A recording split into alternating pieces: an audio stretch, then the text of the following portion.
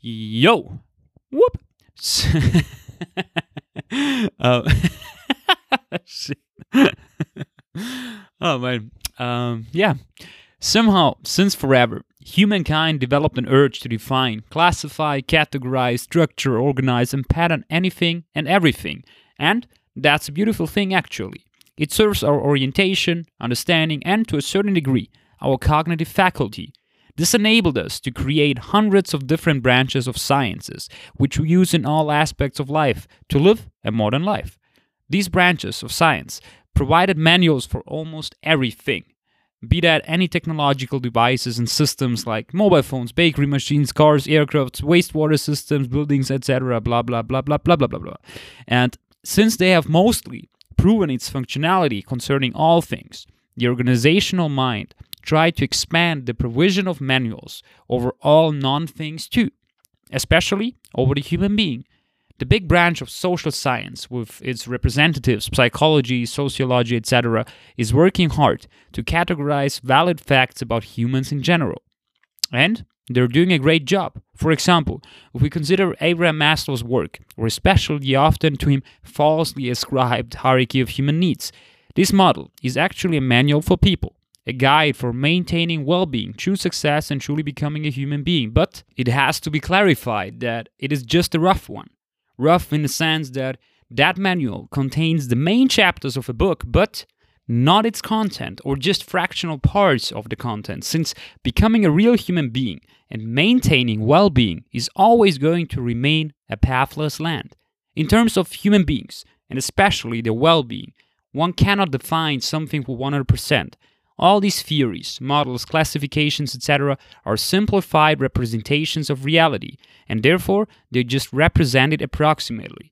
Furthermore, they cannot be generalized since it looks completely different from individual to individual. Models just serve as an aid for orientation, so we should not cling to them, no matter how fine the classification becomes. Actually, just mentioning the top two categories of the hierarchy, self-actualization and self-transcendence, should be enough to stop defining, but more about that later. Many cultures throughout history have speculated on the nature of the mind, heart, soul, spirit, brain, etc. For instance, in ancient Egypt, the Adam Smith Papyrus contains an early description of the brain and some speculations on its functions. In China, psychological understanding grew and is still growing from the philosophical works of Lao Tse, who was highlighting insights drawn from introspection and observation. And then, ancient Greek philosophers, from Thales through even to the Roman period, developed an elaborate theory of what they termed the psyche or psyche, as well as other psychological terms, nous, thumos, logistikon, etc. The most influential, if we may say so, of these are the accounts of Plato, Pythagoras, and of Aristotle. Plato's tripartite theory of the soul, chariot allegory, and concepts such as eros defined the subsequent Western philosophy views of the psyche and anticipated modern psychological proposals, such as Freud's id, ego, and the superego, and of course, libido. To the point that in 1920, Freud decided to present Plato as the precursor of his own theory as part of a strategy directed to define the scientific and cultural collocation of psychoanalysis. Before we dig into the modern psychological proposals, it should also be mentioned that India too had an elaborate theory of the self in its Vedanta philosophical writings. Buddhist philosophies have developed several psychological theories, formulating interpretations of the mind and concepts such as aggregates, skandhas, emptiness, sunyata, non-self, anatta, mindfulness, and Buddha nature, which are addressed today by a remarkable amount of psychologists. Several Buddhist lineages have developed notions analogs to those of modern Western psychology, such as the unconscious personal development and character improvement. Moreover, Buddhist monk and scholar D.T. Suzuki describes the importance of the individual's inner enlightenment and the self-realization of the mind.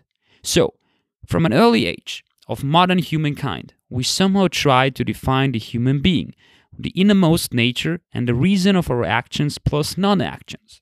It's funny that there is an inseparable link between psychology and philosophy, since our society likes to dissociate these terms strictly. Since I grew up and live in the West, in Austria, let's put our focus a little bit more on the so-called modern psychology, especially on the Viennese school of psychology, including Sigmund Freud, Alfred Adler, and Viktor Frankl. Freud claimed that one's personality consists of three aspects: the id, the ego, and the superego. The id consists of our instincts, striving to fulfill desires and get satisfaction. The superego is the moral compass, constantly working to restrict the id. The ego tries to bring order and balance to them both.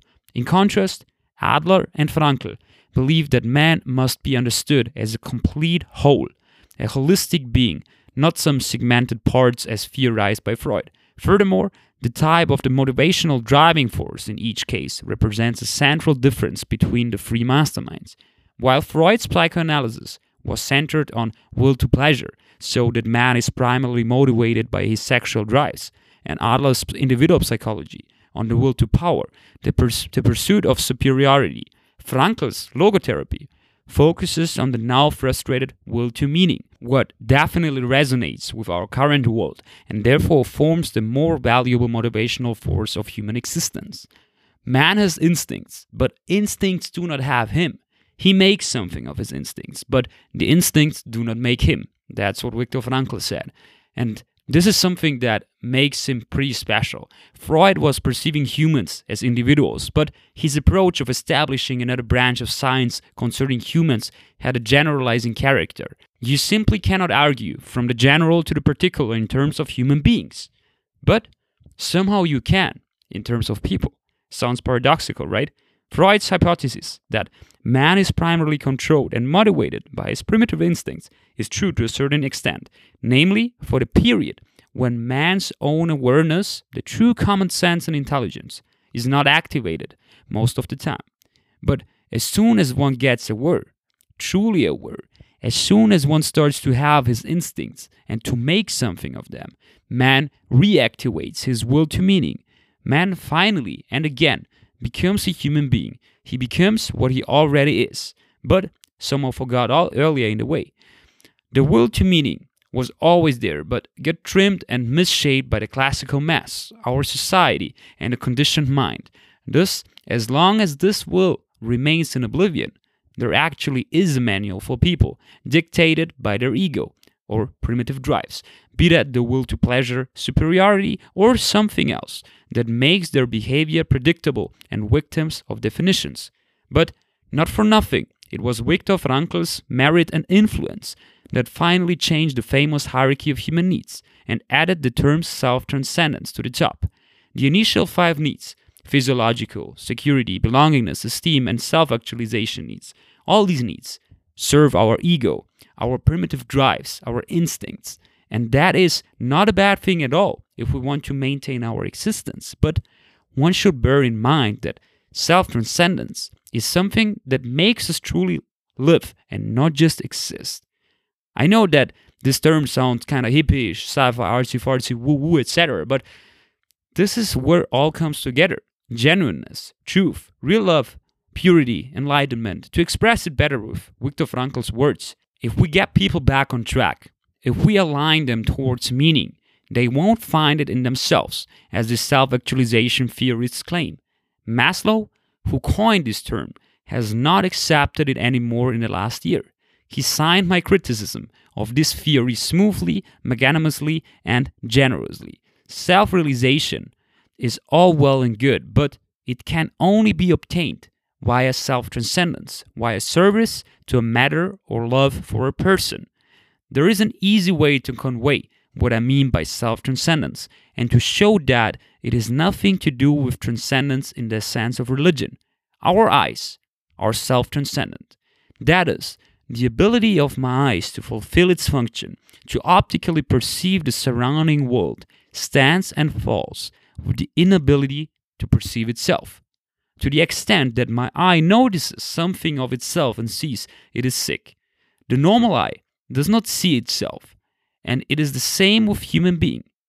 Self-transcendence means that the human being becomes completely himself and is completely human, precisely to the extent that he overlooks and forgets himself by completely leaving himself behind. in the service of a matter, in the fulfillment of a purpose, or in the devotion to a task or another person, to his partner, then he becomes completely himself. In other words, build a healthy ego and then lose it. And then a human being becomes a pathless land where no manual is useful. I get it if it's not that easy to understand. Because of that, I've been preparing another episode on the whole matter of self-transcendence, what the ego actually is, losing the ego, being self, so and. So whoever is into it, just listen to the next episode. Peace.